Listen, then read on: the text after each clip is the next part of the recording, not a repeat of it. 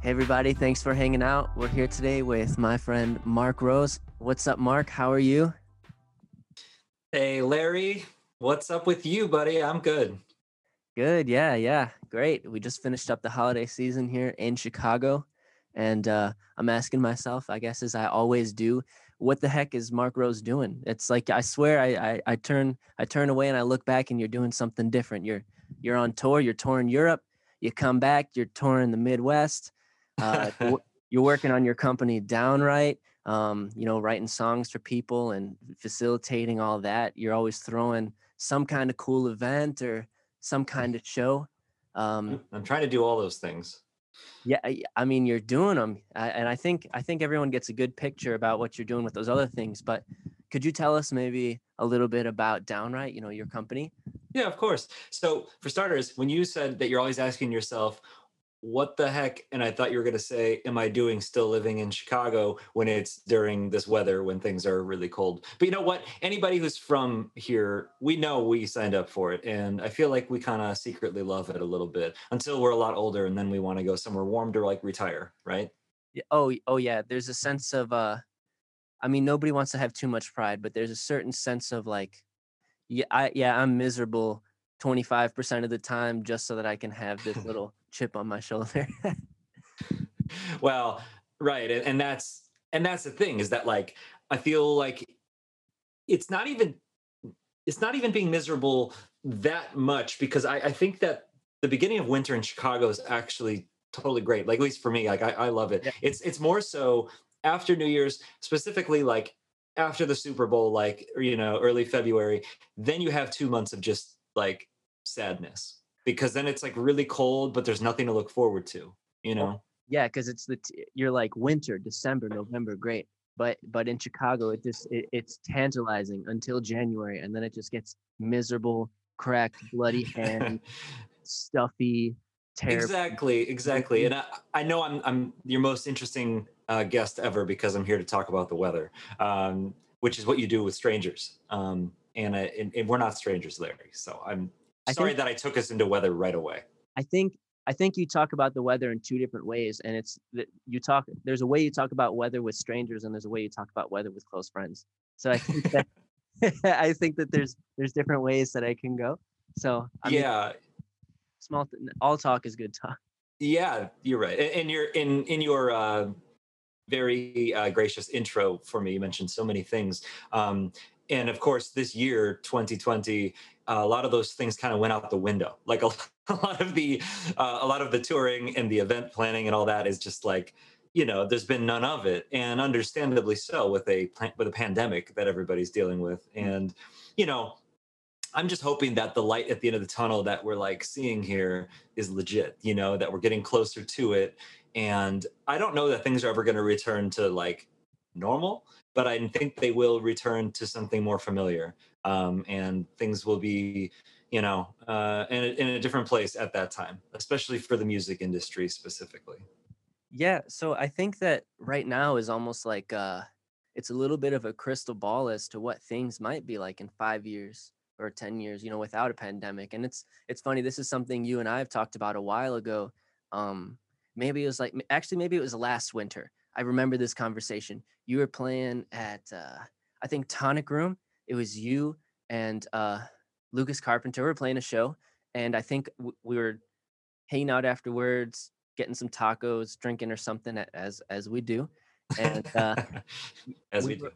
we were actually talking about this, and you were kind of saying how realistically the days of like arena and stadium shows are kind of going out the window, and those smaller, more unique experiences are kind of what's knocking on the door, where you're having less amount of fans but closer fans. And I think that rings true now more than ever, and it's crazy how that held up with what's going on right now. It's a super great foreshadowing, I guess. And that's probably with that in your back pocket is something that is really helping you stay connected with your fans and staying motivated and finding those new ways to interact with people. Yeah, I think you know what, it's interesting that we had that talk at that time because of how much things then took a crazy turn starting a few months later. But um Yeah, like I still feel that way, that ultimately there will be less and less new artists that can achieve the status of being a stadium band, or an arena band. Like those acts are still going to be around for a while, because legacy acts and very, very huge, pop acts and whatnot, like there's no shortage of them, and they're not necessarily going anywhere.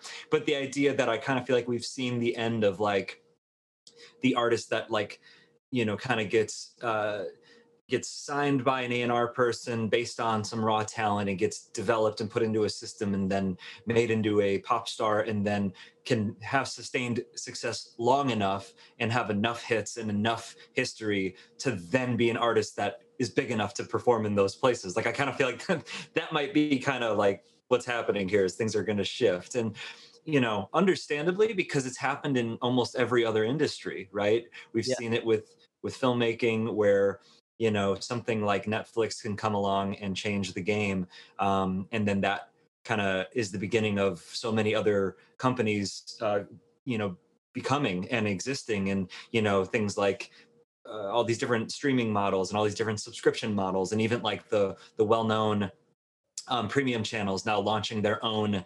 You can subscribe just to HBO if you don't want it as a part of your cable package or whatever. So these things are all happening, in television and in movies already. And then in like the shopping world, of course, insert Amazon, insert, the response to that, and all of these things happening, where you're like, wow, you know, there just really wasn't anything like that for music, Yeah. until Spotify came along that and said it, for $10 a month or $12 a month, you can have access to these millions of songs. And it slowly took away the value from the songwriters and from the independent artists, who now have to figure out other ways to earn money, where they normally would be making record sales and earning more royalties. And it's not all bad, it's not all doom and gloom, because Spotify is an incredible promotional tool, and it can be really great for an artist in certain ways. But those artists that were used to selling that large number of records for independent level artists, who counted on that if they would release an album every 2 years or something, they would have an album cycle of 12 to 18 months of touring and X amount of sales and X amount of things. And now you just took that sales thing and just, like, threw it out the window. So if you used to be able to sell 10, 15, 20,000 records, that was how you would survive for years at a time. And now that small percentage that are still going to buy it, from maybe a site like Bandcamp or something else. Not to ramble too much, I just kind of feel like the music industry is due for something to come along and disrupt it. And Yeah. trying to be a part of that, with Downright, which you mentioned, and we can talk about that more in a little bit. But yeah, I mean, the it's tough. I don't know what it would be like to be like a brand new artist trying to become established in this current climate. Like, it's got to be tricky. Yeah. Yeah. Yeah. Yeah. So I guess I definitely would like to talk about that, and I have a little something that ties into Downright. But I guess um, talking about how the music industry is kind of taking a shift now, like you said. Um, I really am seeing it go both ways, where artists are really kind of like they have the rug, it slips out from under them, and you just kind of like Scooby Doo, like hang out in the air before you fall real quick. And it's kind of I'm seeing it go in two different directions, where people are getting closer than ever with their fans, where people are skipping that middleman, and boom, people are showing up and being really supportive, and that is great for artists who are putting out really exceptional creative stuff. That's awesome. But also there are artists that, because even though as accessible as social media and some of these tools are, it's 10 different jobs to get a career going with that, and it's still super challenging. So there, like you said, there's still hope, and there's still resources. Like Spotify is a tool that can be used by the artist and by the listener. It's not a music company, it's an advertising company, and there's different ways to make it happen. But it's interesting to see just kind of what's going on right now. And like you had said, I kind of am trying to have my ear to the ground and see where things are going, and um, I'm not sure. Yeah. Well, it's a flood is the problem. It's a flood, you know. Like the barrier to entry for artists to um, be on a social media platform, you know, is next to nothing. Mhm, So, mhm, you know, and the idea of like, well, it was both, it was a good thing and a bad thing that record labels kind of had as much power as they once did when it came to curation, you know, for discovering artists, what artists are going to get a chance, what artists are going to have a team working for them. But then in exchange, what is the artist giving up to get those things? Whereas now, you know, with the combination of like home recording, you know, technology and all these distribution platforms that are just, you know, a subscription click away, it's like, you know, anybody could really start a project, record some music, and have it available globally in 72 hours, which again, print to iTunes. incredible, but also terrifying, and also creating a flood, you know, a flood of music, a flood of personalities. And, you know, something like, you know, TikTok kind of like seemingly is like, you know, we're kind of replacing what was the Instagram stuff, which kind of had replaced Facebook stuff, which kind of had replaced MySpace. So its stuff is always evolving, and it's always hard once you've built something up on one platform to see another one show up to be this is the new path, right? So it's kind of like it is like you said, kind of focusing on that smaller group of more dedicated supporters to engage with them in a way to keep them around and keep their interest, but also recognize that, you know, a fandom is not easy to come by, and it's not easy to maintain. So, you know, kind of where you're at on somebody's timeline, you know, when it comes to like their life, like when your music is first introduced to them, how they responded to it, what's going on in their life at that time, what do they associate with that, you know. For myself and for folks, you know, tuning in who don't know much about me, but, you know, I spent, you know, a long time touring with my former band Spittlefield, which came out of this kind of emo pop punk world. And, you know, there's a lot of nostalgia for these things that came out in the, for me, like in the mid, you know, early mid 2000s and beyond, because a lot of those listeners who were at the time discovering that music while they're in middle school, high school, college, you know, what have you, those folks are now into their, you know, 30s and early 40s and whatnot, and they have that nostalgia towards where they were at that part of their lives, you know, and the music associated with that. So that's a powerful thing.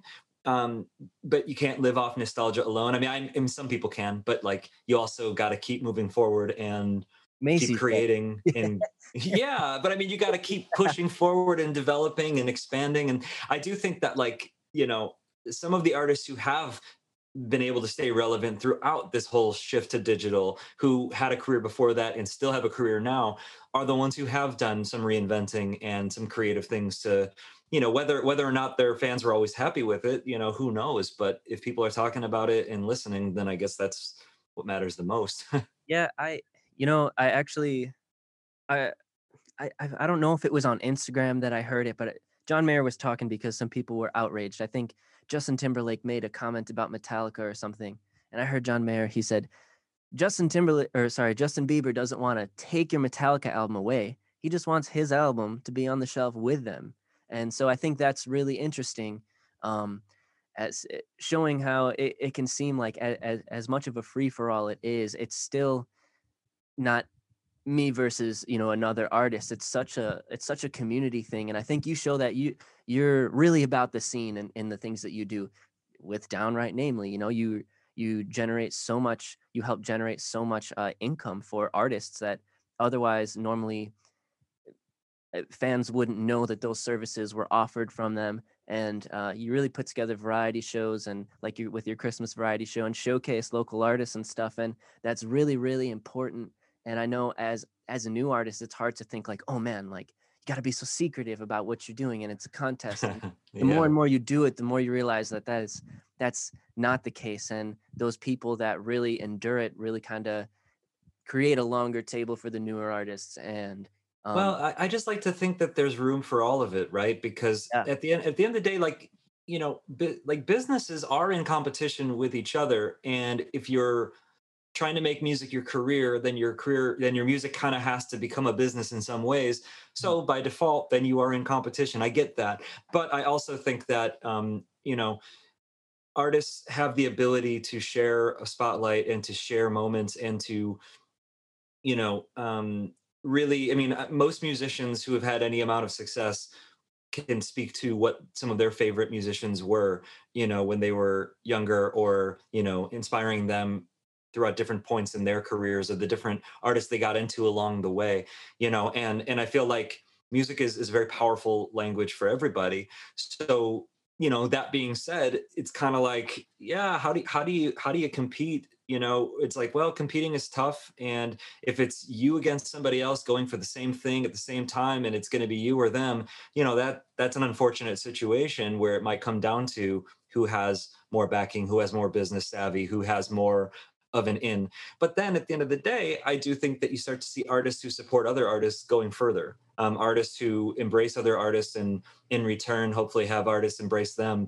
I think that's a better way to develop a longer career, and to be able Make to friends. Make friends. make friends and have a community that can become your network, when it comes to business. Like, I I think that it's tough, because it's hard not to be jealous of artists who have things that you want or crave. But at the end of the day, if it comes down to like your passion for what you are creating and your belief in yourself and the music you are creating, then it's not just about comparing. It is about, pushing yourself further and figuring out what you could be doing better, and not being afraid to ask those questions of other people, and not being afraid to, obviously people aren't so much knocking on literal record label doors anymore, but don't be afraid to put yourself out there and send music along to people, because Mhm. you might get a lot of no's before you get a yes, but that's always been true. And you might get a lot of people ignoring something until there's a buzz going. It's like, oh yeah, I remember you reached out to me about this, and I see you got something going, and all of a sudden they're interested, and it's like, wow, too bad you didn't care back when I didn't have anything going. But it's like, what can you do, right? Really their fault. That's just how it's a snowball. Yeah. It's a business, and you don't know when you hit them. You don't know what was going on in their life, and maybe they were working on some other artists that they had just recently started working with, and they didn't have the capacity to truly see the vision. Like, Yeah. assume that if you believe in yourself and you think what you've got going is pretty good, that you've got a shot. It's the you same know reason, it's the same reason you go into the studio and don't release your demos. It's like, of course they're great, and like your biggest fans will love it. Like everything should be song centric and whatnot. But it's you're putting yourself together, and it's like a movie, you know what I mean? Like you edit that movie for a reason, so it makes sense in your brain. And I get it, music and movies are different, but really one and the same in terms of storytelling as a song, for our job as a songwriter. And I think that it takes energy and practice to kind of, as you're getting going as an artist, to like, okay, stop looking over here, stop looking over here, just look what's right ahead of you and see what your direct next step is, because it's easy to trip up and see like, oh, this person's getting ahead and this person's getting ahead, but what they're doing here is not going to work for you, because they, their whole vibe and the thing that works about them is totally different, and the thing that people like about them is totally different. And as I feel like it's really easy to go down that rabbit hole as an artist, where you just keep looking outward and outward, which you have to do to an extent, but you really just got to look inward and find that thing that people like about the art that you're creating. Because again, I saw this online. Thank you, internet, for showing me everything, all your wonders. But it was a little chart, and it showed bad people, okay people, good people, bad people, okay art, great art. And any of those type of people can make any of that type of art. The art does not necessarily describe the person. So you that's just got right. to find what sets you up to achieve your goal, for what you think the final product is. Yeah, and you know what, I will say, you got to do your best to stay true to yourself and your visions, and be kind to um other folks that you need their help. Like, you need to like work with people, not against people. And Mhm. also, some of the stuff that's harder to wrap your head around, or some of the stuff that is a little bit more of the business that maybe you don't think is your strong suit or whatever, that is where you do need to reach out and build a team and get people to get behind you, who that is what they want to do. You know what I'm Absolutely. saying? And I think the more educated an artist can be about the way the industry works, the better off they are. But I also think that if you try to do too many things, you have to, you might be selling yourself short, if you're trying to wear too many hats and do too many things. So, you know, Yeah, managing your own plans, your own calendar, your own output and stuff is important, because you've got to be thinking. You can't have someone else be calling all the shots only to have their life change and then you not know what to do. You know what I mean? Like, it's good to be in the know. It's good to be forward thinking and to be a part of the decision making and the plans. But you know, with that comes kind of how much can your brain handle? How much capacity do you have to understand these things at a level that gives you an advantage? absolutely. So all that's everything going on right now, and knowing your history. So as you look around and you're seeing kind of the birth of these new artists, these new creators online, um, uh, and obviously, you're going strong right now. What are some of the biggest differences that you're seeing now versus the scene, when you were coming up? What are some struggles that you're like, oh man, that would suck? Or, things that maybe, obviously you have you have the wisdom of going through it there, but the times just present different challenges. And I'm curious to see what are some of like the biggest differences for you that make it feel like a different terrain. Yeah. Well, I'm of a so I'm 37, and I'm of an age where, when I was really young, like the internet really wasn't a thing yet. And then when the internet first arrived, Moment of silence. for like in people's homes and whatnot, Yeah. when the internet first arrived, it wasn't really used for the things that it is used for now. Yeah. So I've been on both sides of it. Having seen the technology arrive, having learned it while I was still relatively young, to then now make it intuitive to me, but then not to be, so old that I'm jaded by everything that's new, and not to be, so young that I can't also say like, oh, I remember when it was this way, or Yeah. be a little bit negative or jaded towards certain things that are happening. So having kind of straddled that a little bit and been on both sides of it, I will say the thing from um, the thing from before that Mhm. I think is missing, that was most important, perhaps, was the um, a different type of work ethic associated with promoting yourself. Yeah. And I'm not saying that people don't work equally as hard, but the type of work itself, Mhm. um, which Here's the flyer. before, Yeah.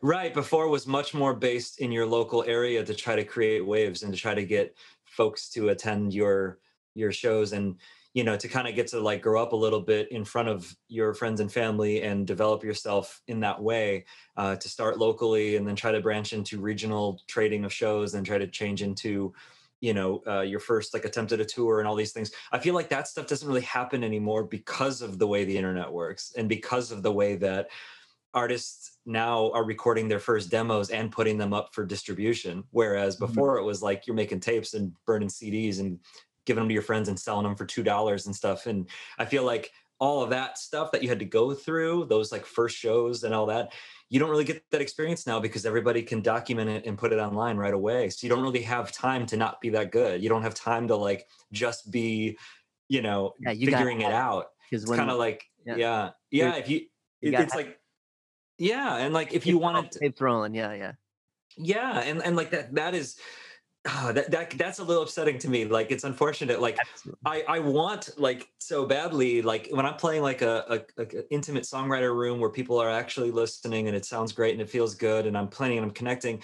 When I say like, okay, I want to try it, like a brand new song, I I don't love the fact that so many phones come out to record it, because I'm like, no, no, just enjoy the song with me and let me know if you liked it. Don't document it and then upload it, because now I feel on the spot and now I feel nervous and now you know what I mean. Like I don't like that. Um, Because you're gonna become famous for like the B-side at that point, for the second demo, like that is very nerve-wracking because it's like you go on tour, a lot of your songs, you've been touring on them for a while, so they're really tight, they sound great, and you're like, oh man, I'm gonna mix it up today, and people want to record that one, and you're like, wow, thanks for representing me the best, yeah, but I mean, again, back to like your initial question, I'm kind of like thinking those are the things that I think are missing the most from current artists who are coming up right now, that they don't get to experience those things. And I think that is one of the hardest parts, that you kind of get put onto a bigger stage a lot quicker. And then to kind of loop back to what we were saying before, you're on a bigger stage quicker, but so is everybody else. So it's kind of a flood that goes in tandem with that, which I think is problematic ultimately when developing talent and finding yourself as a musician. Um, You sell those 75 pre-sales, you're playing the Metro, bro. Doesn't matter how good you are. well, hey, you know what? Like, thank goodness for local showcases, Yeah. when they're done right, for sure. Absolutely, absolutely, absolutely. But then the flip side, you were asking like what's good and bad about it. I think the a positive thing about being an artist now, maybe coming up for the first time, is just access to information. Mhm. The fact that you can learn so much about the industry and how distribution works and how your own business could be set up, with access to all these resources, which really weren't there before. Mhm. And I'd say for as much as there's this glory era of rock and roll and of the music industry, there's a lot of BS happening during that time frame, Mhm. and everybody's got stories from the different eras of music, and everybody's got good, bad, and ugly, experiences to speak to about the music industry. But my goodness, like, you know, part of what made that thing work was the fact that artists were so in the dark and were signing horrendous contracts and were being taken advantage of, across the board.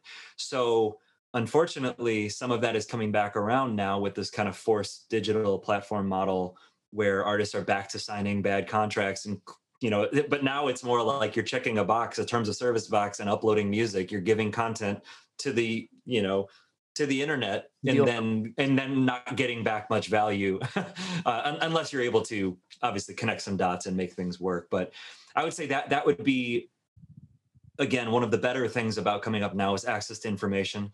And then also, it's good and bad. The stuff I described a little earlier, unbelievable that you can get such great home recording software and for hardware. free, And practically. yeah, like, I mean, affordably at least, Yeah, and yeah, yeah. learn how to use it and develop that skill set early. Because I think one of the biggest setbacks, from years past, would be that you really had to get into a studio to make a competitive sounding record, and now people are doing it from their own bedrooms, which Mhm. you know I think that ties in a little bit though, because like we were saying, from generations past to now, like you've got the home studio set up and it's easy as ever for people to make music and to upload it and sell it. But like you're saying, you miss some of those gatekeepers, and I mean gatekeepers aren't always good, but the things that you gotta work, and it takes time to get good, and you sound terrible for the first 2.5 years, and like your songs are bad until year two, and all that stuff, that you really have to grind through and hit the sandstone and see.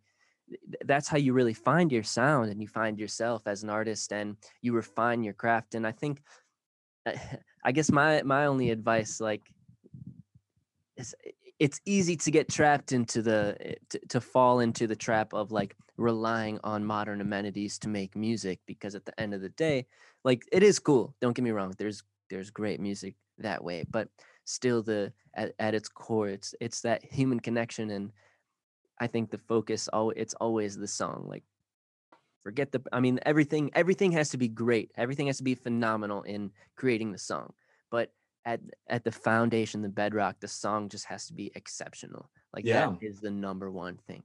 Well, you're speaking my language there. I always think that the actual song itself is the most important part. But of course, that applies differently to different artists who are trying to do different things, Yeah. But at least in the songwriting world, I mean, I think a great song can be created and produced in so many different ways. So So the what question is, when you great song? strip it all down and bring it all back, it's kind of like, Mhm. is it a good is it a well crafted song? And sometimes I get frustrated when people talk about, like, the hit makers and being like, well, they're they know how to craft a hit song. And I'm thinking like, yeah, absolutely they do. And that's why they are at the level they're at, or that's why artists at a higher level are looking to them to help write their songs. And people are like, oh, anybody could write a song like that. I'm like, I don't think so. But I will say that, um, you know, I kind of live in this world where I made this like 2 out of 3 rule. And those 3 things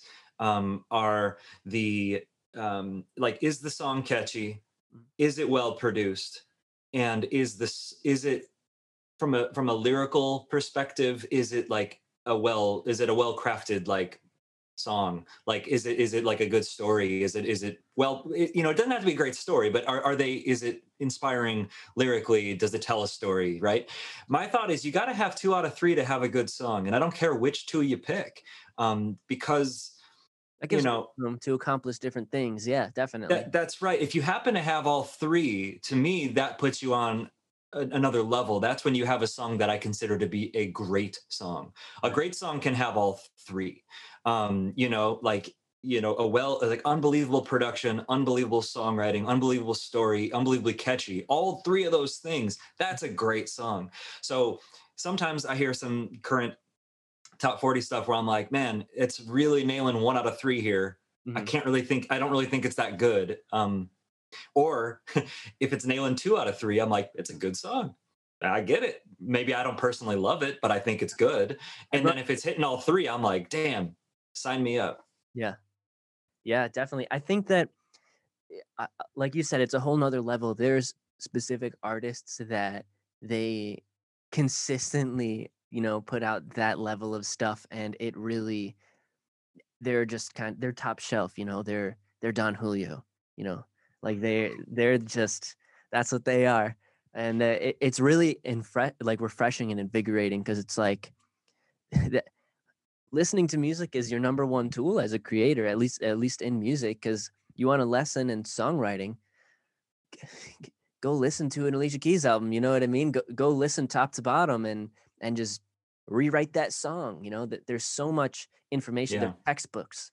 They're great examples.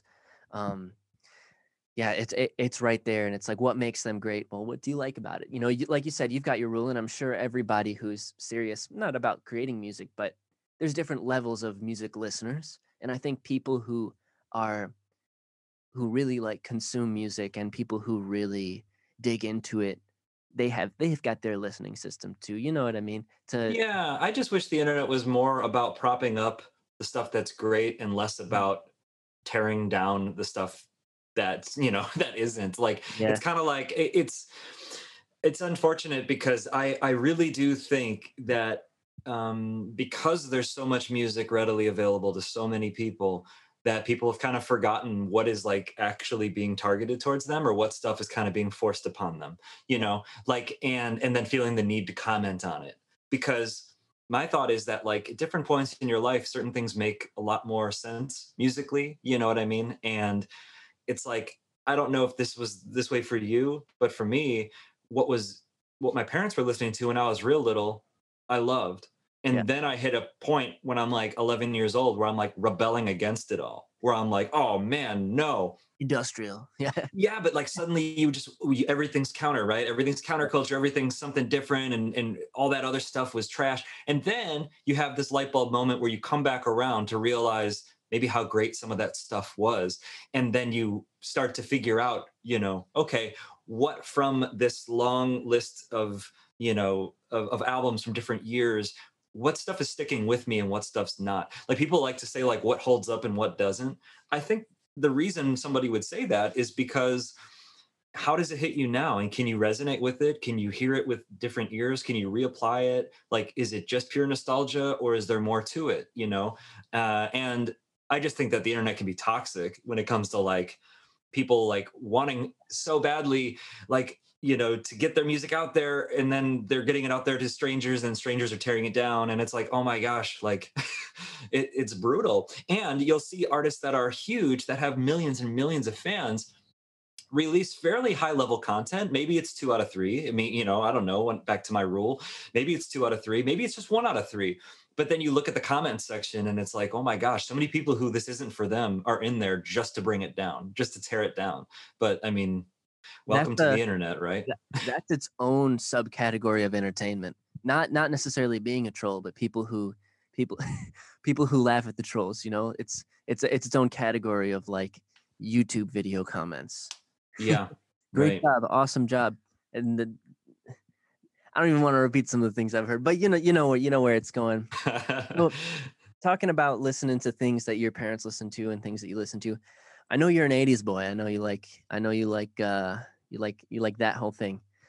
And so I guess what were what were some of your biggest influences from that time period, you know, as a writer in terms of production, maybe just like some pop culture stuff, like what Yeah. I guess what is it that you grab onto there? I mean, obviously there's the wonder of neon, but what else? Well, for me personally, I think that the being born in 83 meant that in a lot of my like formative years we were in this era where we were like there was the 80s rock stuff. There was like people were like holding on to like this level of like power, like glam metal stuff. The thing is, a lot of it was really well done, like really great songs, big hits, right? What- That what- was happening. But then on the pop side, of course, like Michael Jackson happening, like with like, Thriller coming out right before I was born, and then it being like a record that I grew up with, essentially dancing around in the basement and with like the LP spinning or whatever. There was that, and I really love like Phil Collins and Peter Gabriel and stuff, but Classic. a lot of that for me is like, you know, like pop contemporary, adult contemporary radio, like when I'm a little kid, like in the minivan with my mom or whatever. It's like hearing those songs that are so well written, like songwriter, like just, an era where there were songwriters who were fronting either bands or were popular as themselves, like, that weren't just singer songwriters with a guitar, which is, again, something I kind of held on to. So when I started doing solo records, my first solo record, I definitely tried to go that kind of route of like, poppy blues guitar guy with a slamming, rhythm section. And that's cool. But then by the time I did my first like full album, I started to really dig back into a lot of the things I loved, like with the synthesizers and, um, Yeah. and hearing other sounds and soundscapes and cinematic stuff happening behind songs. And, I feel like the current era of singer songwriter, and by that I just mean the last 10, 15 years, Yeah. kind of got put into this box of like, oh, you're either like, you know I don't want to describe like the outfits per se, but like you're kind of a guy with a guitar or a girl with a guitar who sings kind of like a coffee house thing, and that's fine. But thinking back to You're like Jack Johnson. Yeah. what was happening, like, whether it's Billy Joel or, I mentioned Peter Gabriel and Phil Collins, but like there's just there's so many songwriters that, Lindsey Buckingham, whatever, that were coming into their own as solo artists, whether they're part of a group or not, or also in a group. And I think that's the stuff that hit me the hardest, and that's the stuff that Voice. stays with me now. Like, songwriters who've been able to reinvent themselves, album after album, and kind of have these different eras of technology and different eras of, who they are and what life experiences they're writing about. Yeah. So would you say, are they reinventing themselves, or are they just working on new shit? You know what I Yeah, mean? Like right. I that think maybe the reinventing is coming from, uh the maybe it's, consumer perspective almost, you know? yeah, it's new stuff, but maybe it's just taking risks and kind of adapting to things. Like there's a there's a big difference sometimes between, uh like, oh yeah, this record, like Fleetwood Mac or something, where it's like, all these different eras, and you could talk to different people and say, what's your favorite Fleetwood Mac record and why? And if you pick the most pop records of them all, people are like, Yeah. oh, what? No, it's like that's not their good stuff. And it's like, well, actually, it's really darn good. So, On paper. Yeah. right, and it doesn't take away from the other eras, but my gosh, there are eras. There's so many albums. So judging by your expertise here, I mean, it seems like you know the 80s pretty good, right? I try, but also remember that I was in middle school and high school in the 90s. So, I mean, 90s alt rock is was my second love, 90s, and then getting into punk rock, of course, which Oh, was like absolutely. happening in tandem for me, where like I Oh, was you like punk rock? I didn't know you like punk rock. yeah. Well, I just think that like those two things are what kind of blended together to make the sound of Spitalfield and of me as a songwriter now. It's those two eras kind of thrown together more than anything else. So I guess real quick, I'd like to do a little thing here. Yeah. We're gonna play some real quick 80s trivia. We've got 4 categories here. We've got music, movie, TV, and pop culture. Wow, this is actual trivia. So This is this is not this is actual trivia. this is do I know the answers? This is that kind of trivia. Okay. So we're gonna go here. We just got a few, and All right. your choice really if you want. I've got movies, TV, culture, and music. Whatever you. So Whatever, we're going 80s here? yeah, 80s, absolutely. Okay. I think I want to go movies first because 80s TV, even though there's some of it that I love, I was really young. So I wasn't really like, I didn't have like, other than like little kids programming, and I was 7 years old when the 90s started. So I gotta go maybe movies here. Let's go Movies. movies. Yeah. I think you got this one. All right. Okay. Wit Pressure's on. 1985 comedy was Tim Burton's feature-length directorial debut. 1985 1985 live action. comedy was Comedy. Tim Burton's. Real weird guy. He is weird. Main character too. Hmm. I feel like I could get there. I got to work through it a little bit. Are there any lifelines here? Do I get any types of clues, or can I ask a question of you, You and can. then You can. There's actually no rules. So we're just asking questions here. So feel free. This is just for fun. Okay. So I guess question number one, Okay. you said something about like title character or main character here. So is the name of the movie the title character? Is that the main character of the movie? Yes, it is. Oh There's a my little extra in there, but yes. Mm. Hmm. Very, very weird guy. Yeah, definitely. Okay. Next question. Is there another big name attached to it somewhere, either as like an actor or actress, and or is it just a kind of a movie that came out and then he went on to the next thing? No, this is a movie. It's there. I don't really know of any. The lead is the only big actor that I know. But there's a sequel. There was a Broadway run.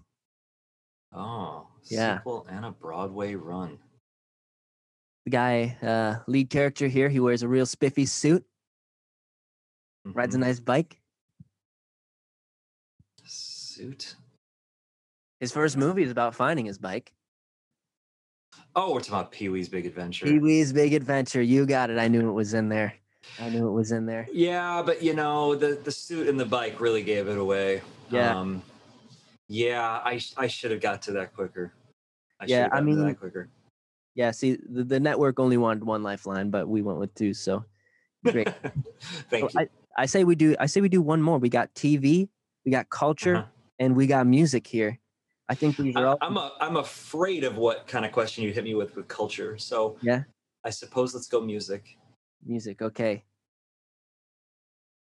Who duetted with MC Scat Cat on Opposites Attract? Wow. You could have asked me that same question the other way and say who duetted with Paula Abdul Dang. for Opposites Attract, and I would have said MC Scat Cat, which is probably the more rare part of of that trivia question. That's the only Paula Abdul song that I know. I'm not going to play with you, but it bumps. It does. I remember Oh yeah. talking about cruising around with your parents. I remember being in 4th or 5th grade, my mom playing that. I'm like, I don't understand what this song's about, but I vibe with it. This animated cat is smoking. Yeah. I like to smoke. Yeah. So talking about 80s and inspiration, I really want to talk about I want to talk about your two full albums. So Wonderful Trouble, The Wild Type. Hmm. So here's my thing, right? Yeah. I hear a lot of that 80s in The Wonderful Trouble. Hmm. Uh, I think that they both have a really distinct vibe. You know, Wonderful Trouble, listening to your music before that, you know, there you've got some great songs that appear on some of your previous content that it was really cool to hear them, the different renditions of them working Yeah. up to it. That's really awesome. Talking about being song centric, those songs that are strong enough that fight through to the top, you know. I hear a lot of those 80s influences. Wonderful Trouble to me, you know, I hear that a lot more, that full band, you know, percussive, get them hits. That really has a strong sense of I wouldn't say larger production, but I that's just band vibe, band vibe, band vibe. And that's easy to turn down half the lights, get wine drunk and dance around the apartment too. That's what I'm talking about. You know, that's that kind of album for sure. So so this is called Story Time with Larry Anthony, and Yeah. maybe you can tell us a little story about what was going on with making that album. What was what were your biggest influences? What were you trying to get across? There's definitely a string that a little silver thread that runs through all those songs that ties them together. I yeah, maybe let us know a little bit about that process, and maybe we can do the same thing with the Wild Type and kind of Sure. see where that takes us. Yeah. Well, I will maybe start by saying that Wonderful Trouble being the first full album output um, after the band called it quits Mm, is a big part of kind of the path I took to get there. And what I will say is like there were two EPs that came leading up to it that came out in 2009, 2010, and then the album came out in 2011. And I thought of those EPs as kind of this like experimental, like, I don't know, a bit of like a playing field for me to try some yeah. different things out and to get out and tour on those things to try to find my voice and find what I wanted to do as a solo artist. And uh, part of that comes from the band. You know, the band's final album is 2006, but we toured throughout 6 and 7, and you know, at the end of, you know, our farewell tour was like the very end of 2007. And in 2008, I took a little time off. It was like I had just put my heart and soul into a band for almost a full decade, and you know, I felt very, um, you know, well, equal parts sad about the band being gone and then excited about what I was going to do next, but I wasn't sure Yeah. what that was going to be. So throughout 2008, I really wasn't doing a lot of recording. I wasn't doing a lot of performing. I was kind of just like resting up and trying to figure things out. And I wrote a couple songs during 2008. The songs "You Come Along" and "How Strong We Are," That's and yeah. yeah, and I, you know, was feeling this sense of optimism, like about like rebranding and making it as a songwriter. And I also felt a little bit intimidated because I was like very used to having that support system of the band on stage with me, and very used to like, you know, I don't know, touring at a certain level of like you're out for this long and you're performing venues of, you know, obviously varying levels of venues, but like performing out regularly with venues and having at that time a label and a manager and a publisher and all these things, and then kind of just having that carpet ripped out from under me and being like, you're all alone. So I experimented a bit on those first two EPs, and I put together different forms of a backing band who would rehearse those things with me and perform with me.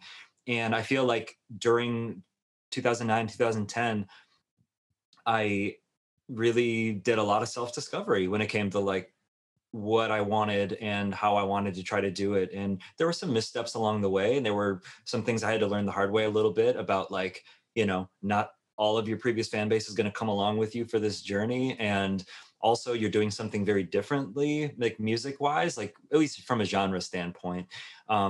And that could be a hurdle. And, you know, not really having, even though I had a lot of networks or a lot of networking opportunities with other artists I was friends with, I didn't really fit in all that well with a lot of the, those bands and whatnot that were, maybe the bands I was trying to tour with or whatever. So, long story short, that all led me to Wonderful Trouble, which was kind of this first attempt at a big vision where I had all sorts of talented players that I was giving them direction, and I was kind of playing band leader, like having a That was really an great. emotional album. That's a very emotional album. For anyone who's not listened to that, I'm definitely gonna post that with it. You should check that one out. That it's a great one. Thank you. Yeah, and it was also reconnecting with Sean O'Keefe, Sean as a mixing engineer and as a producer, he's somebody that he had worked with Spitalfield on Remember Right Now, which was kind Mhm. of our coming of age album where we kind of made the transition from local and regional band to being uh, a full time thing, and he was young at that time as well, but working with him really helped kind of shape the sound that the band would then grow into. Mhm. And I wanted that experience again, but this time, with a whole new set of, you know, ideas and players and songs, and this many years later, so got Sean on board and found some really, between his network and folks that I knew, just a really great set of players to be involved. So it took a long time to record that record because it was, like you mentioned, a lot more like live performance stuff. It was a lot more getting the right takes, and it was a lot more, Mhm. live room kind of stuff. And having like a horn section and a, really Were you playing great. with a band a lot at that time? I was, but it was kind of Yeah, a rotating cast of players. that's part of the fun of it, though. Yeah. Yeah, well, it was nice to have that because based on what opportunities I was getting, I could choose what could I Mhm. afford to do and what did I want to do, like because it's hard to have a full-time band of hired players, when you're back to being the opening act and the budgets really aren't there. So you're kind of like digging into your own pocket and wallet to try to pay out players to then represent you on stage. Whereas when it's just Yeah. your band, it's just like, well, none of us are getting paid, so whatever. It's hard for people to respond with what they want to drink in a group chat, let alone organize a full band like that. Yeah, and rehearse. And also, like, I'm always on board for the artist where I'm like, I am going to take care of you. I'm going to make sure that you're paid. Of course, those budgets can, let me know Very. what works for you or doesn't, because I can't, I can only afford certain things. But yeah, so with Wonderful Trouble, it was this like collection of songs that really had, to me, it did feel like an album, because I feel like I was, start to finish, this cohesive thing. And even though there's certain things on the record that sonically don't sound the same as everything else, I do feel like the album as a whole it does feel like an album to me. It doesn't feel like a collection of songs. Oh, it yeah. feels it feels like an album. There's So some there's some great deep cuts on there. Yeah. thank you. Yeah. And yeah, there's a player on that record named Pat Sansone, who Pat is just an incredible musician. And he he's he has his own group, the Autumn Defense, and he's also a member of Wilco. And he's just he's very, very talented. And Sean recommended him to come in to kind of work with me on some of these songs, to help be the glue, and to help Yeah. be a multi-instrumentalist, to help tie ideas together, and to really help the songs shine. Mhm. Because you know again, it was unlike anything I'd really done before. And that experience with Pat made me want to do that experience with other artists, and like Yeah.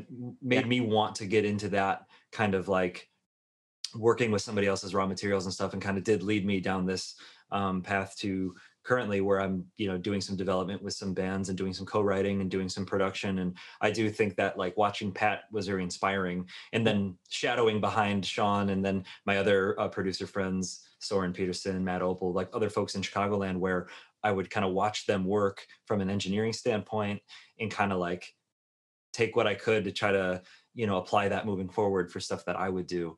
Um, Yeah. but yeah, I mean, that's a long-winded response. That Wonderful Trouble was just this kind of like giant breath of fresh air that I tried to make happen for myself. And it was it was a bit daunting to do it all, and to do it all independently, and to release it independently, and then to you know see where that took me. Yeah, I was lucky enough to catch one of those shows with the full band. So that's really cool. That was a very cool experience and translates really, really well to a show. Um, Thank you. yeah, totally, totally. So coming out of your first two EPs, I saw some of those songs make their way onto Wonderful Trouble, and just hearing them in that way, in that whole context, it they hit different, as the kids say these days. They hit different, Yeah. and they were great. So we see kind of what influenced that, and knowing that you're playing more with a band, that thing totally makes sense. It's groovy, it's dancey, it's got the perfect amount of it's a crossover classic for sure. You got the singer-songwriter thing over here, you got the dancey thing over here, you got the and everything in between. And then after that, you put out another little EP, um, and then you released another full-length album, The Wild Type. And to me, that one definitely, having seen you playing a lot more solo shows and stuff, made sense listening to that, because that just felt like you're like, come here, sit right here, let me tell you something. And like Yeah. the production on those were great, super super clean, and it's a little different of a vibe than the last one, but that one was just, all of your songs are great, definitely, but the songs really really felt like the spotlight on that album, you know. Yeah. And yeah. Yeah. It was, well, there's 4 years between the two albums, Mhm. and that EP that came out the beginning of 2013, like January 2013, is called The Sound of a Turnaround. And I feel like, yeah, 4 years is a long time. 4 years is a long time, and a lot happened. And I think um, the biggest thing that happened was I did a lot of touring, and the majority of that touring was solo. Yeah. And for reasons mostly financial, to be honest, because you could effectively put together tours with other songwriters and kind of become each other's band a little bit, but you know really say, hey, I'm not accountable to anybody, and I don't have to really worry about anybody's livelihood or making sure that they're fed, safe, and paid. It's like, no, I'm just going to be me out there mostly, and connecting with other songwriters. And because of that, I was able to afford to do it. So I would tour, and that's how I would make the majority of my income, was out performing. And again, the majority of those concerts were me with the guitar. Yeah. So that, even though I had put out Wonderful Trouble, which had this big backing band, I wasn't really able to support the album with a full backing band most of the time. Most of the time it was just me. Yeah. So, Yeah, absolutely. and that kind of led me into this more of a intimate record where, again, I went back to Sean, and this time we brought in Matt Schuessler, another, like, a Chicago, or based originally from Chicagoland, musician who's just a great bass player, a good programmer. And I worked with him on the songs where it was like, let's get these songs all the way down into pre-production mode with just a guitar or a piano. Let's really Yeah. hear the songs, and then let's build everything around the songs. And Sean is great for that. Yeah. Yeah, and that maybe is why you mentioned kind of that more like, come here, listen to the song vibe Yeah. of that album, because it wasn't really as much about putting together the Slammin' Band, and it wasn't as much about me playing director for all of those starts and stops and big moments. It was more like, let's hear the songs, and then let's build some really cool vibey stuff around it. Mhm. And therefore there's a lot more programming, and a lot more electronics, a lot more of just me. And it created a very moody album, like a pretty dark, moody album. And I think that they're very different albums, but you know, they both sound like me. But here I am, this many years into being a solo artist, Yeah. where I still am kind of like wanting to make that record that I think defines my sound, and I haven't done it yet. But that's a good thing, because I feel like, Just, I've just chase it. Yeah. yeah, because I always think like, oh man, people come up after a show and be like, well, where do you have like an acoustic album? And I'll be like, well, no. And they'll be like, but I just saw you play acoustic. And I'm like, man, I really should maybe make an album that I just do what I do live. But then I'm like, no, I don't want to just do a guitar. I have all these ideas. So it becomes this like battle, this internal struggle with You've got a myself. few. You've got a few. I know you've got one of your jam someone. I believe is the title. You got an awesome acoustic version of that one, and Yeah, right. Sound of a Yeah, Turnaround. I think that's more acoustic sounding. So I guess it is. It is. It's you know but you're talking what straight like one man. Yeah, but I think what it really boils down to is I need to release more content, and I'm always in my own head about that. Just because I do take a long time between albums, and I do take a long time between singles or whatever, and you know, if I release a full length album in 2021, which is my plan, it'll have been another 5.5 years since the last album. So it's kind of like I am letting a lot of time happen. I'm living a lot of life. I'm going through a lot of different things, and Yeah, I'm writing all the while. And then comes the album. So it's kind of like, you know, I'm in my own head a little bit too much about releasing music because I just don't do it that often. but since you do so many other things and create in so many other ways, it's Right. not like people are just like, oh, just waiting on that one. That's right. They look for since you keep your friends and fans entertained with your personality and other things that you do, and you give them time to simmer with that music, and obviously more Mark Rose music is never a bad thing. But I would look at I hope. I mean, it seems like at least from everything I checked out, you seem to put out more albums rather than singles. But to me, everybody talks about the singles game. But as a songwriter and you being a songwriter, to me, it's there's just something captivating about. I'm not just talking about putting out an album, but if putting out a good top to bottom album will satisfy in a way that no grouping of singles ever can. Right. Because there's something about listening, um, like I can listen to you could listen to a single, right? And that's fine. It's like watching an episode of Workaholics. It's great. It's one of those things I don't have to watch the one before this or after this, but it's fun and I enjoy it. But there's Yeah. something about listening to an album top to bottom where it's like I know Mark Rose. And I feel like it's like that hallway effect, like I feel like I understand. I feel like we're buddies, I know I get where you're coming from, and I that's the great thing about songwriting and about your songs is I see myself in your songs, like that's I think you do a great job of that, and you accomplish something with your fans and writing those things that I think that yeah, it is tough when they come out every few years, but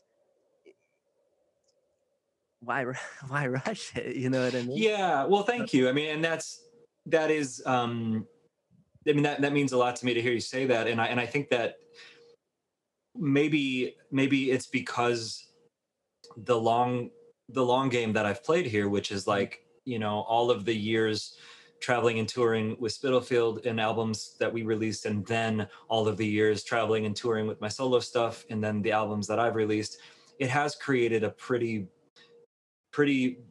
big catalog of content, Yeah. and while I don't, it is a challenge to go back and reinvent some of those things and to perform them in different ways, and it does create more opportunities for me as a performer, um, to do more stuff and to kind of keep switching things up with all those different albums, and especially during a pandemic, to be like, well, I can do some different themes for my live streams and actually have enough content to pick from to fit the themes, which is, it's Yeah. good. And then also, the fans that have really been so supportive, in kind of the solo career era, those folks seem to be pretty patient with me when it comes to releasing new music, and when I do put it out, I know they listen to it, which makes Real fans. makes yeah, and there's not so many of them that it's like, hard to manage, but it's like I feel like there's just enough of them that keep me feeling motivated and supported and loved, and then keeps me inspired to keep making music. But then, to the top of our conversation, with all these other things that I'm doing between developing the Downright platform and hosting and running events and stuff like that, I feel like my other creative output also keeps, it's allowing me to do other creative things and put other things out there into the world that aren't just albums, Yeah, and and that's important. that's also maybe a really good thing for me, because Mhm. if it was just me in my own head, just making music all day every day and releasing music, I'd lose my mind in this modern landscape that says you got to keep pumping out content to stay relevant. And I'm kind of like, well, you know what, maybe my answer is I'll put out an album every 5 years. How about that, You you versus Bruno Mars, go. Yeah, it's Yeah. tough. That's the real issue. I wouldn't say an issue, but that's the real tough thing is that when you're in the same marketplace as these huge artists, like that's who's just dominate. That's who you're again, like you're not competing with, but like guess what? Their song is gonna be in that playlist. Good luck. You know what I mean? It's really tough. Yeah. But then Yep. again, there's room for everybody. So Well, right. It's not all doom and gloom. That's the yeah, thing, is that it's hard not to compare to the biggest artists or the yeah, things that are buzzing hardest to say like, oh, I wish I had that or whatever. But it's like, there's so many eyes and ears out there, yeah. that, we something I've been saying for a long time that I think applies now more than ever, and maybe like some artists need to hear it, is like, if you can think of an artist that you don't know why they're as big as they are, Mhm. right? And you can also think of an artist that, man, you wish more people knew about them. If Yeah. both of those things can exist, then there's absolutely Mhm. a path forward that says there's potential for listeners and fans. Absolutely. Because, I mean, the industry is not fair. So No, never, never. so so there's a way to make things work, and you just got to figure it out. Yeah. So wrapping up on those 2 albums, do you have a favorite off of each album? What would your favorite song of each one be to perform or the one that you've written or 'cause I don't know about you, there's songs that I have written that I'm like, "I love listening to this song." I mean, not that I listen to my own music, but I'm like, "I hate performing this song." But, my favorite song to perform is definitely not always my favorite song. Right. Yeah. I think, yeah, I mean, I think I could say fairly definitively my favorite tracks from the two records, and why they're my favorites. I guess I could try to explain, but Mhm. we'll start with "Wonderful Trouble." I think my favorite song on there is "How Can You Believe in Me," and the Oh, yeah. reason the reason is that I feel like it ties together a bunch of different sounds that I've been kind of chasing, which is like this like intimate singer songwriter vibe with like really lush orchestration behind it, Yeah. but not so much orchestration that it takes away from the song itself. And the message of that song kind of is something that I'm still feeling, a decade later, and I felt it when I wrote it, which was this feeling of like, how am I so blessed to have any kind of career in music, and to be able to say that that's what I do, and to be able to connect with people and have any kind of impact on people the way that music has impacted me. Like that, I still can't believe that I'm you know given that opportunity. And I felt it then, making my first full-length album as a solo artist, coming off Mhm. of everything that the band had accomplished. And then I feel it now, 10 years later, to still be talking about it. You know what I mean? To still be saying, hey, like, Yeah. I'm still making music what I do, and I'm still able to say I do love what I do. And it's not, it is obviously very challenging, and it's been a roller coaster ride, and certainly not, all fun and games, but you know, I I wouldn't have it any other way. So I'd say that song speaks to me the most off of that album. That's a cool one. I think that's the first one, if you listen through, um, I think that's the first one that kinda like the instrumentation kinda comes down a little bit. So that's like the first break from like the big band sound. So yeah, yeah, yeah, yeah. That's a good one. That And song then actually has a really good that song has a really good like little musical melody in the break. That's a tasty one. Yeah. yeah, yeah, I really like it. It's got like Mhm. it's like, it's very warm. It's Yeah. very warm, but it's also kind of like, how do you like smile and feel proud while kind of taking a deep sigh at the same time. Like that's that's the feeling I have while thinking about that song, you Yeah, yeah, know? yeah. Absolutely, absolutely. That's a good pick. That's a good pick. Yeah. And then onto the Wild Type. The Wild Type, I think Like a Dark Sky Holds the Moon might Oh, be my favorite song from that record. cool video. And Cool video. yeah, it's it's a song that I feel like is really marrying together like the me as a songwriter with a band, but also all those things we described before, which was kind of like make it about the song and build the instrumentation and the sonic stuff around the song.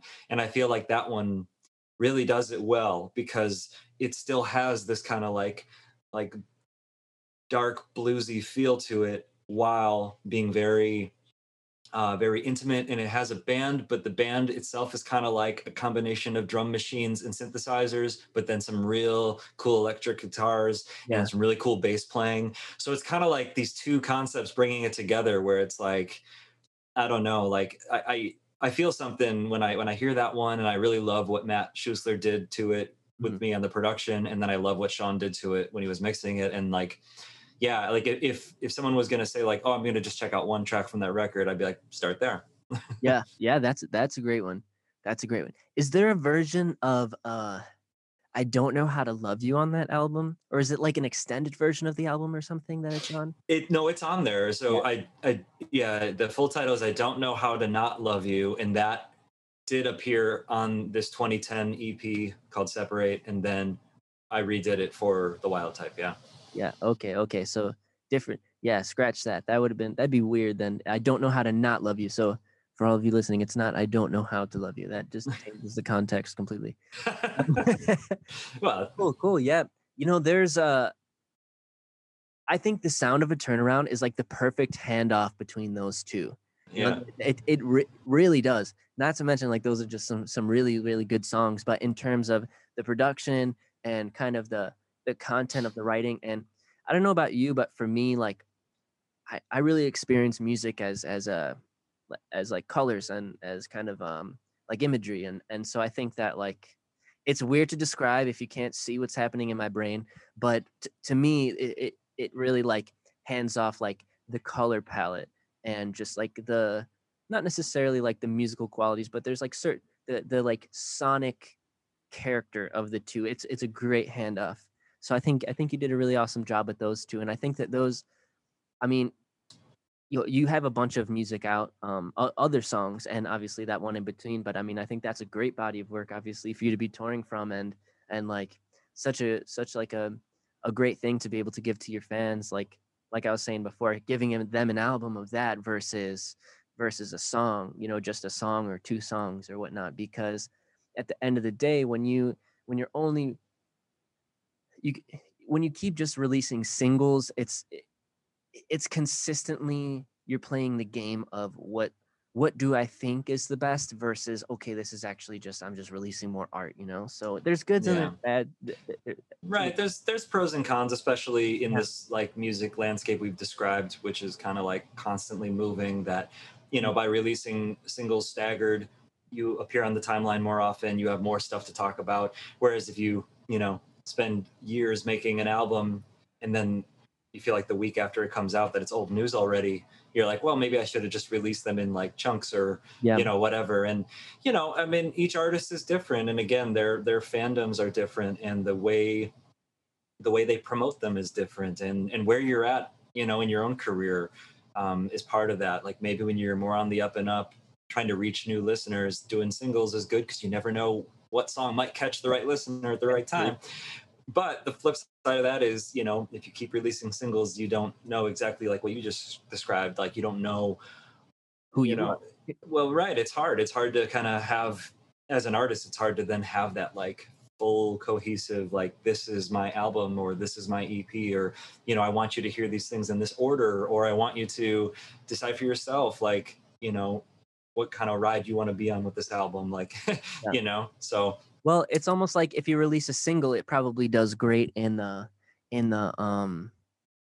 in the single emotion name playlist on Spotify. But having an album allows you to ride that roller coaster even more, and you've got the ups and downs. You're not Oh just yeah. narrowed down to the emotional song, to the sad, the melancholy vibe. But Yeah. Well, I think honestly, a great playlist, to me, playlists are all about parties, like, yeah, because an incredible playlist is super important and it's great to have it. And like, or maybe a playlist is like a personal thing for you. Like maybe it's like something you do while you work out or while you're on, a particular commute or whatever. Like I get that.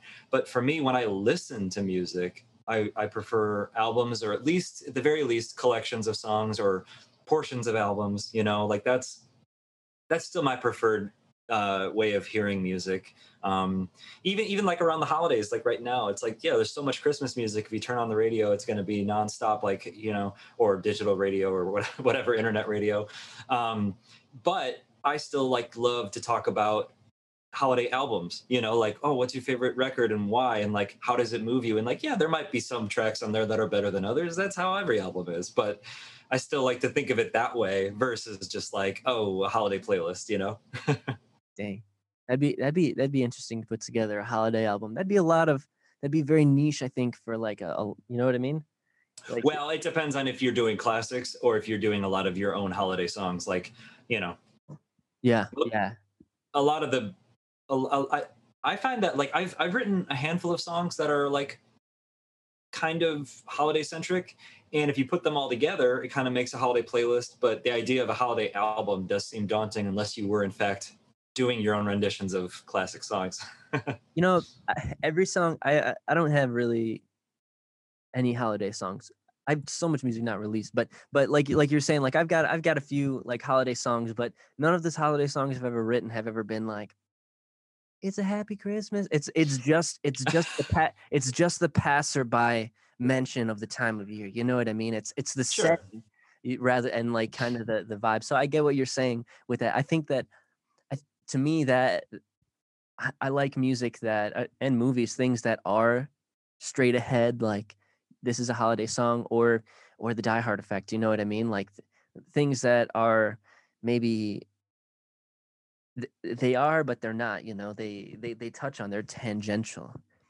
But Yeah, well, totally. I mean, it's kind of like how, I can think of like some albums that I consider to be like, oh, these are great fall albums, and it's like, well, was that the intent? Like, when was it actually released? Like, but you associate it with something in your brain. Like, I think winter albums are, you know borderline depressing, because the winter is like a hard time to feel motivated. It's a hard time to travel. It's a hard time to, do a lot of things. You're not spending as much time outside. You're not doing this. You're not doing that. For some people, the holidays are a difficult time. And so it's kind of like, um, I would love the challenge of doing a holiday EP or a holiday album of originals. Well, of originals, I mean, it'd be a daunting task, but it could be really, really cool. But yeah, I don't know. I just, over the years, I guess I've just kind of racked up enough tunes that kind of fit the vibe that I could kind of do like a holiday set if needed. so talking about, tunes that hit the nail on the head with different emotions, and whether that was the intent or not, I do have one more game for us to play before you go. Oh, good. And yeah, we are going to be some playlist influencers here. All right. What I've got a bowl here, and on all these notes are different emotions, and I got 3 levels. I got easy, medium, and hard. And so what we're gonna do is we're gonna go through a few rounds, and we're gonna pull one out, and Mhm.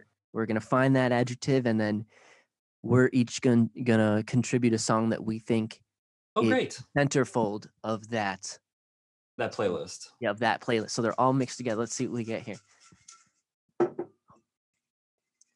I like this game. Yeah, this is a fun one. So we got a medium difficulty, and the Okay. word is. Can you see that? No. Lonely. Oh, lonely. Lonely. Okay. Now, the one question I have for you here, Larry, and there's no wrong Mhm. answer. Yeah. No. No. Never. Is it supposed to be the first thing that comes to you, or is it supposed to be think about it for like 5 to 10 seconds and then give a response? Whatever you think is strongest. Hmm.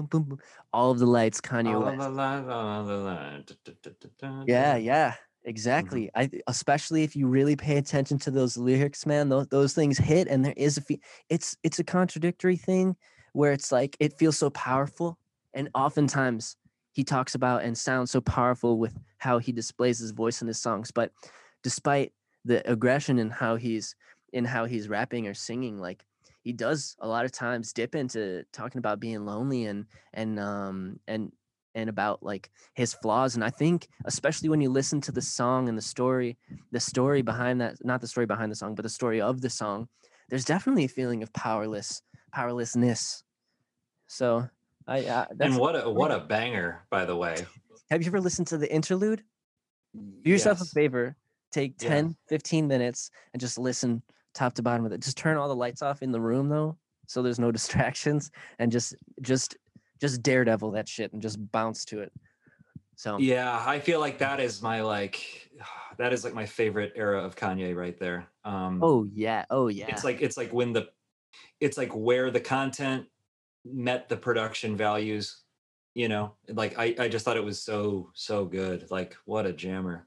That's my 8.5 minute Mile song. There you go. When I gotta push it that extra 30 seconds, that's what I put on. But I do start with the interlude because I sense it coming, even though it's slow. What are Yeah, you thinking? You think you got one? I do. I think Powerless makes me think about kind of just like, you know, like be like in a way like swimming upstream, like being like, you Yeah. know, you just like can't like gain ground or whatever, and makes me think of the song. I don't know if you know this song, but the song "Swimming in the Flood" by Passion Pit, and I love that jam, and I feel like Powerless applies to it, and the concept of like swimming in a flood, I think, Yeah. can make you feel pretty powerless. Oh yeah. I don't know that song, but just I mean that title. I'm terrible at swimming to begin with, so swimming in a flood. Even You yeah, don't know what's under those waters. no, I mean, it could even be crocodiles or alligators or so likely to be. Yeah. like likely to be in Illinois. Let's do one or two more here. Okay. Here we go. What do we got here? Oh, medium. This is an Okay. interesting one.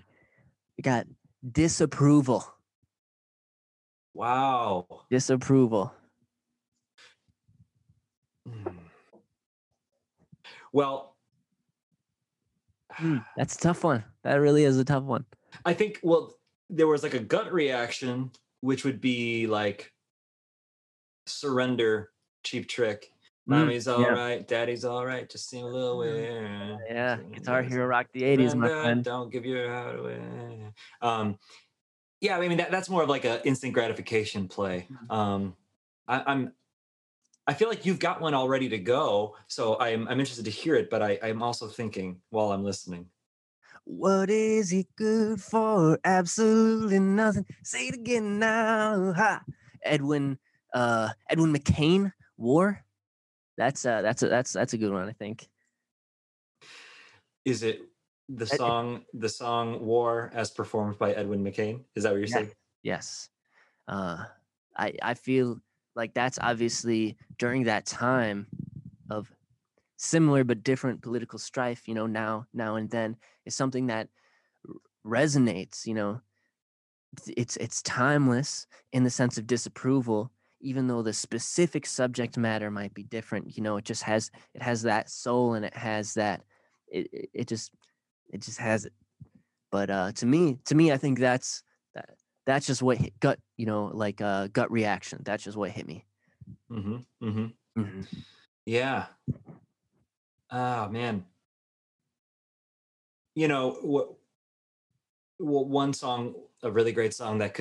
that could be on this playlist, um, would be um, "Go Your Own Way" by Fleetwood Mac. Oh my god. Um, Mm. and again, it's kind of like I don't know if it's as much disapproval as much as maybe it is just like be inspired to do your own thing and create your own path. But like, you know, you don't have to agree with the people that you know that you fight beside. You know what I mean? Yeah. Yeah. Yeah. Well, In life, I mean, yeah. maybe you literally do in a actual battle, but just Yeah. to be able to say I don't agree with what you Smash do, Bros. but Battle. I still respect you, and you can go do your own thing. Yeah, yeah. So how? Okay, let's do one more. Let's end on a good one. Let's find this. I'm gonna triple shake it. Is that just a is that a fishbowl? Like what is that? I don't know. I just had this bowl. It's a great bowl. Yeah, I mean, this is about how much Captain Crunch I would eat. So Mm. I think this would be a good cereal bowl. Peanut butter or crunch berries? I'm a classic guy. I like the Crunch Berries. Sometimes the peanut butter, you know what I mean. But I really like the Crunch Berries, man. That's just classic.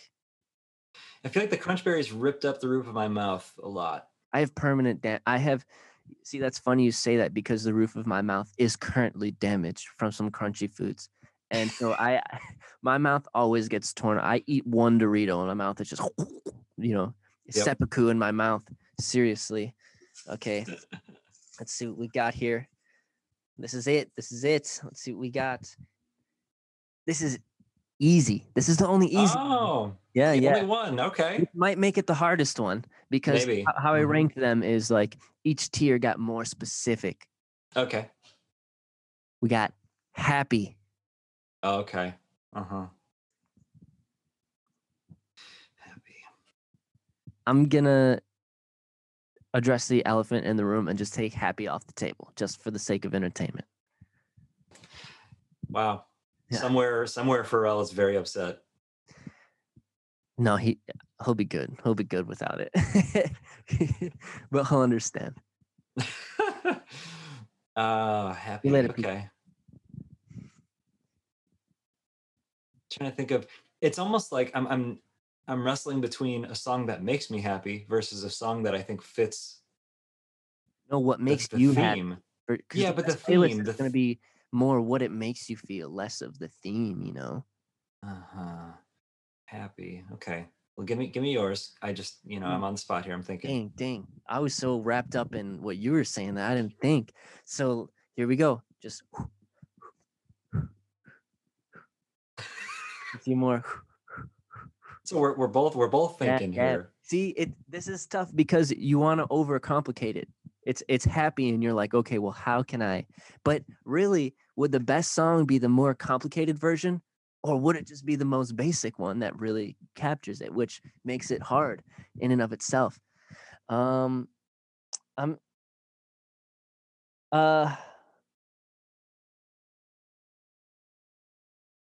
gonna say Van Halen Jump.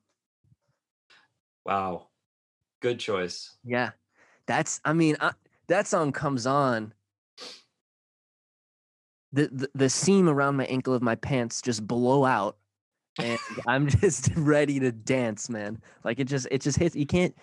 There's certain Van Halen tunes that you listen to, and you can't not.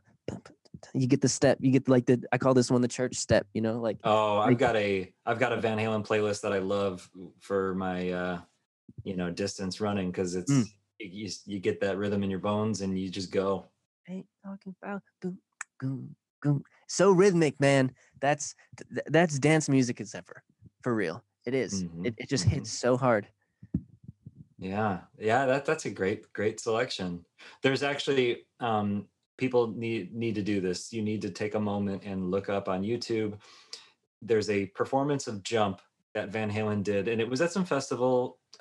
Or no, it may have just been their own concert, but it was it's in Europe.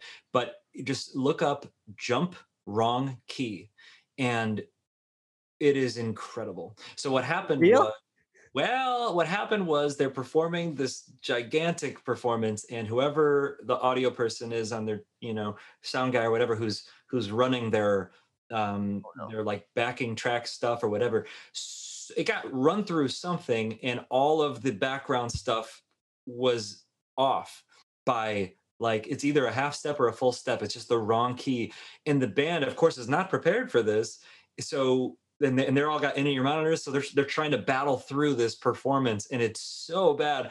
But there's also this like the audience that's like all going nuts, and then like some people start to like kind of check out of going nuts because it's just like a really bad performance. And then Eddie, obviously an incredible musician, is like shifting gears and actually like transposing it on the spot to play it in the Yeah. key that but the rest of the band is not. So the other synthesizers and bass and stuff, it's just everything is a disaster. And that video makes me happy because it's so funny. It's like the Africa vocals one step up, half a beat behind kind of video. Like it's just terrible. Wow. And you know what? You actually just gave me my answer for happy, and that is the song Africa by Toto.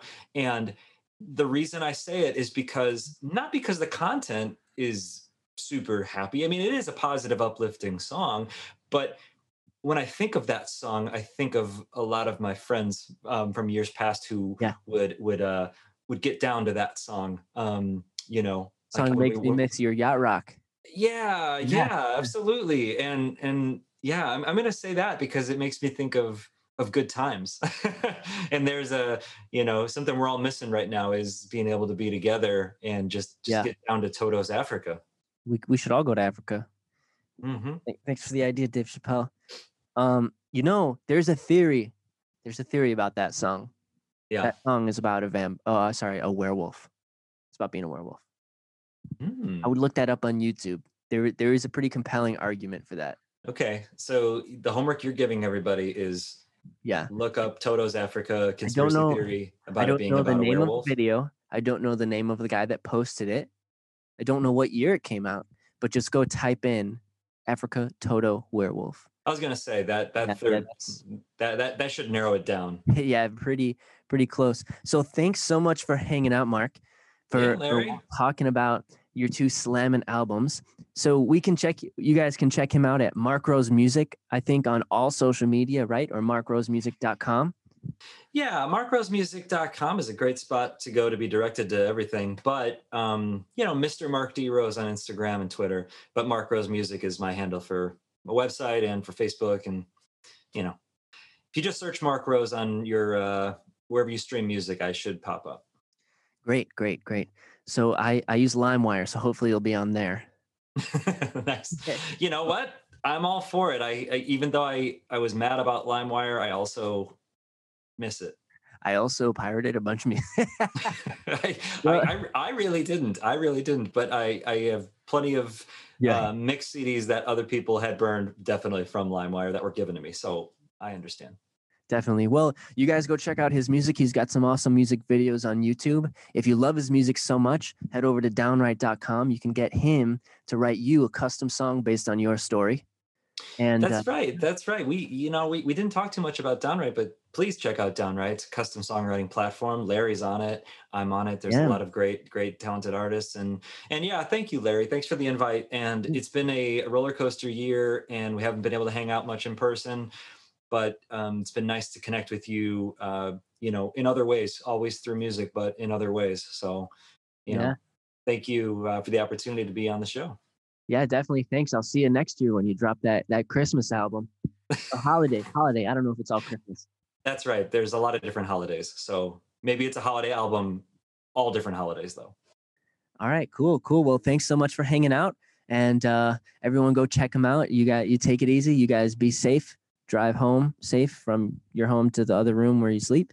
And we'll see you guys next time. I'm Larry Anthony, and this is Storytime with Larry Anthony. So peace out.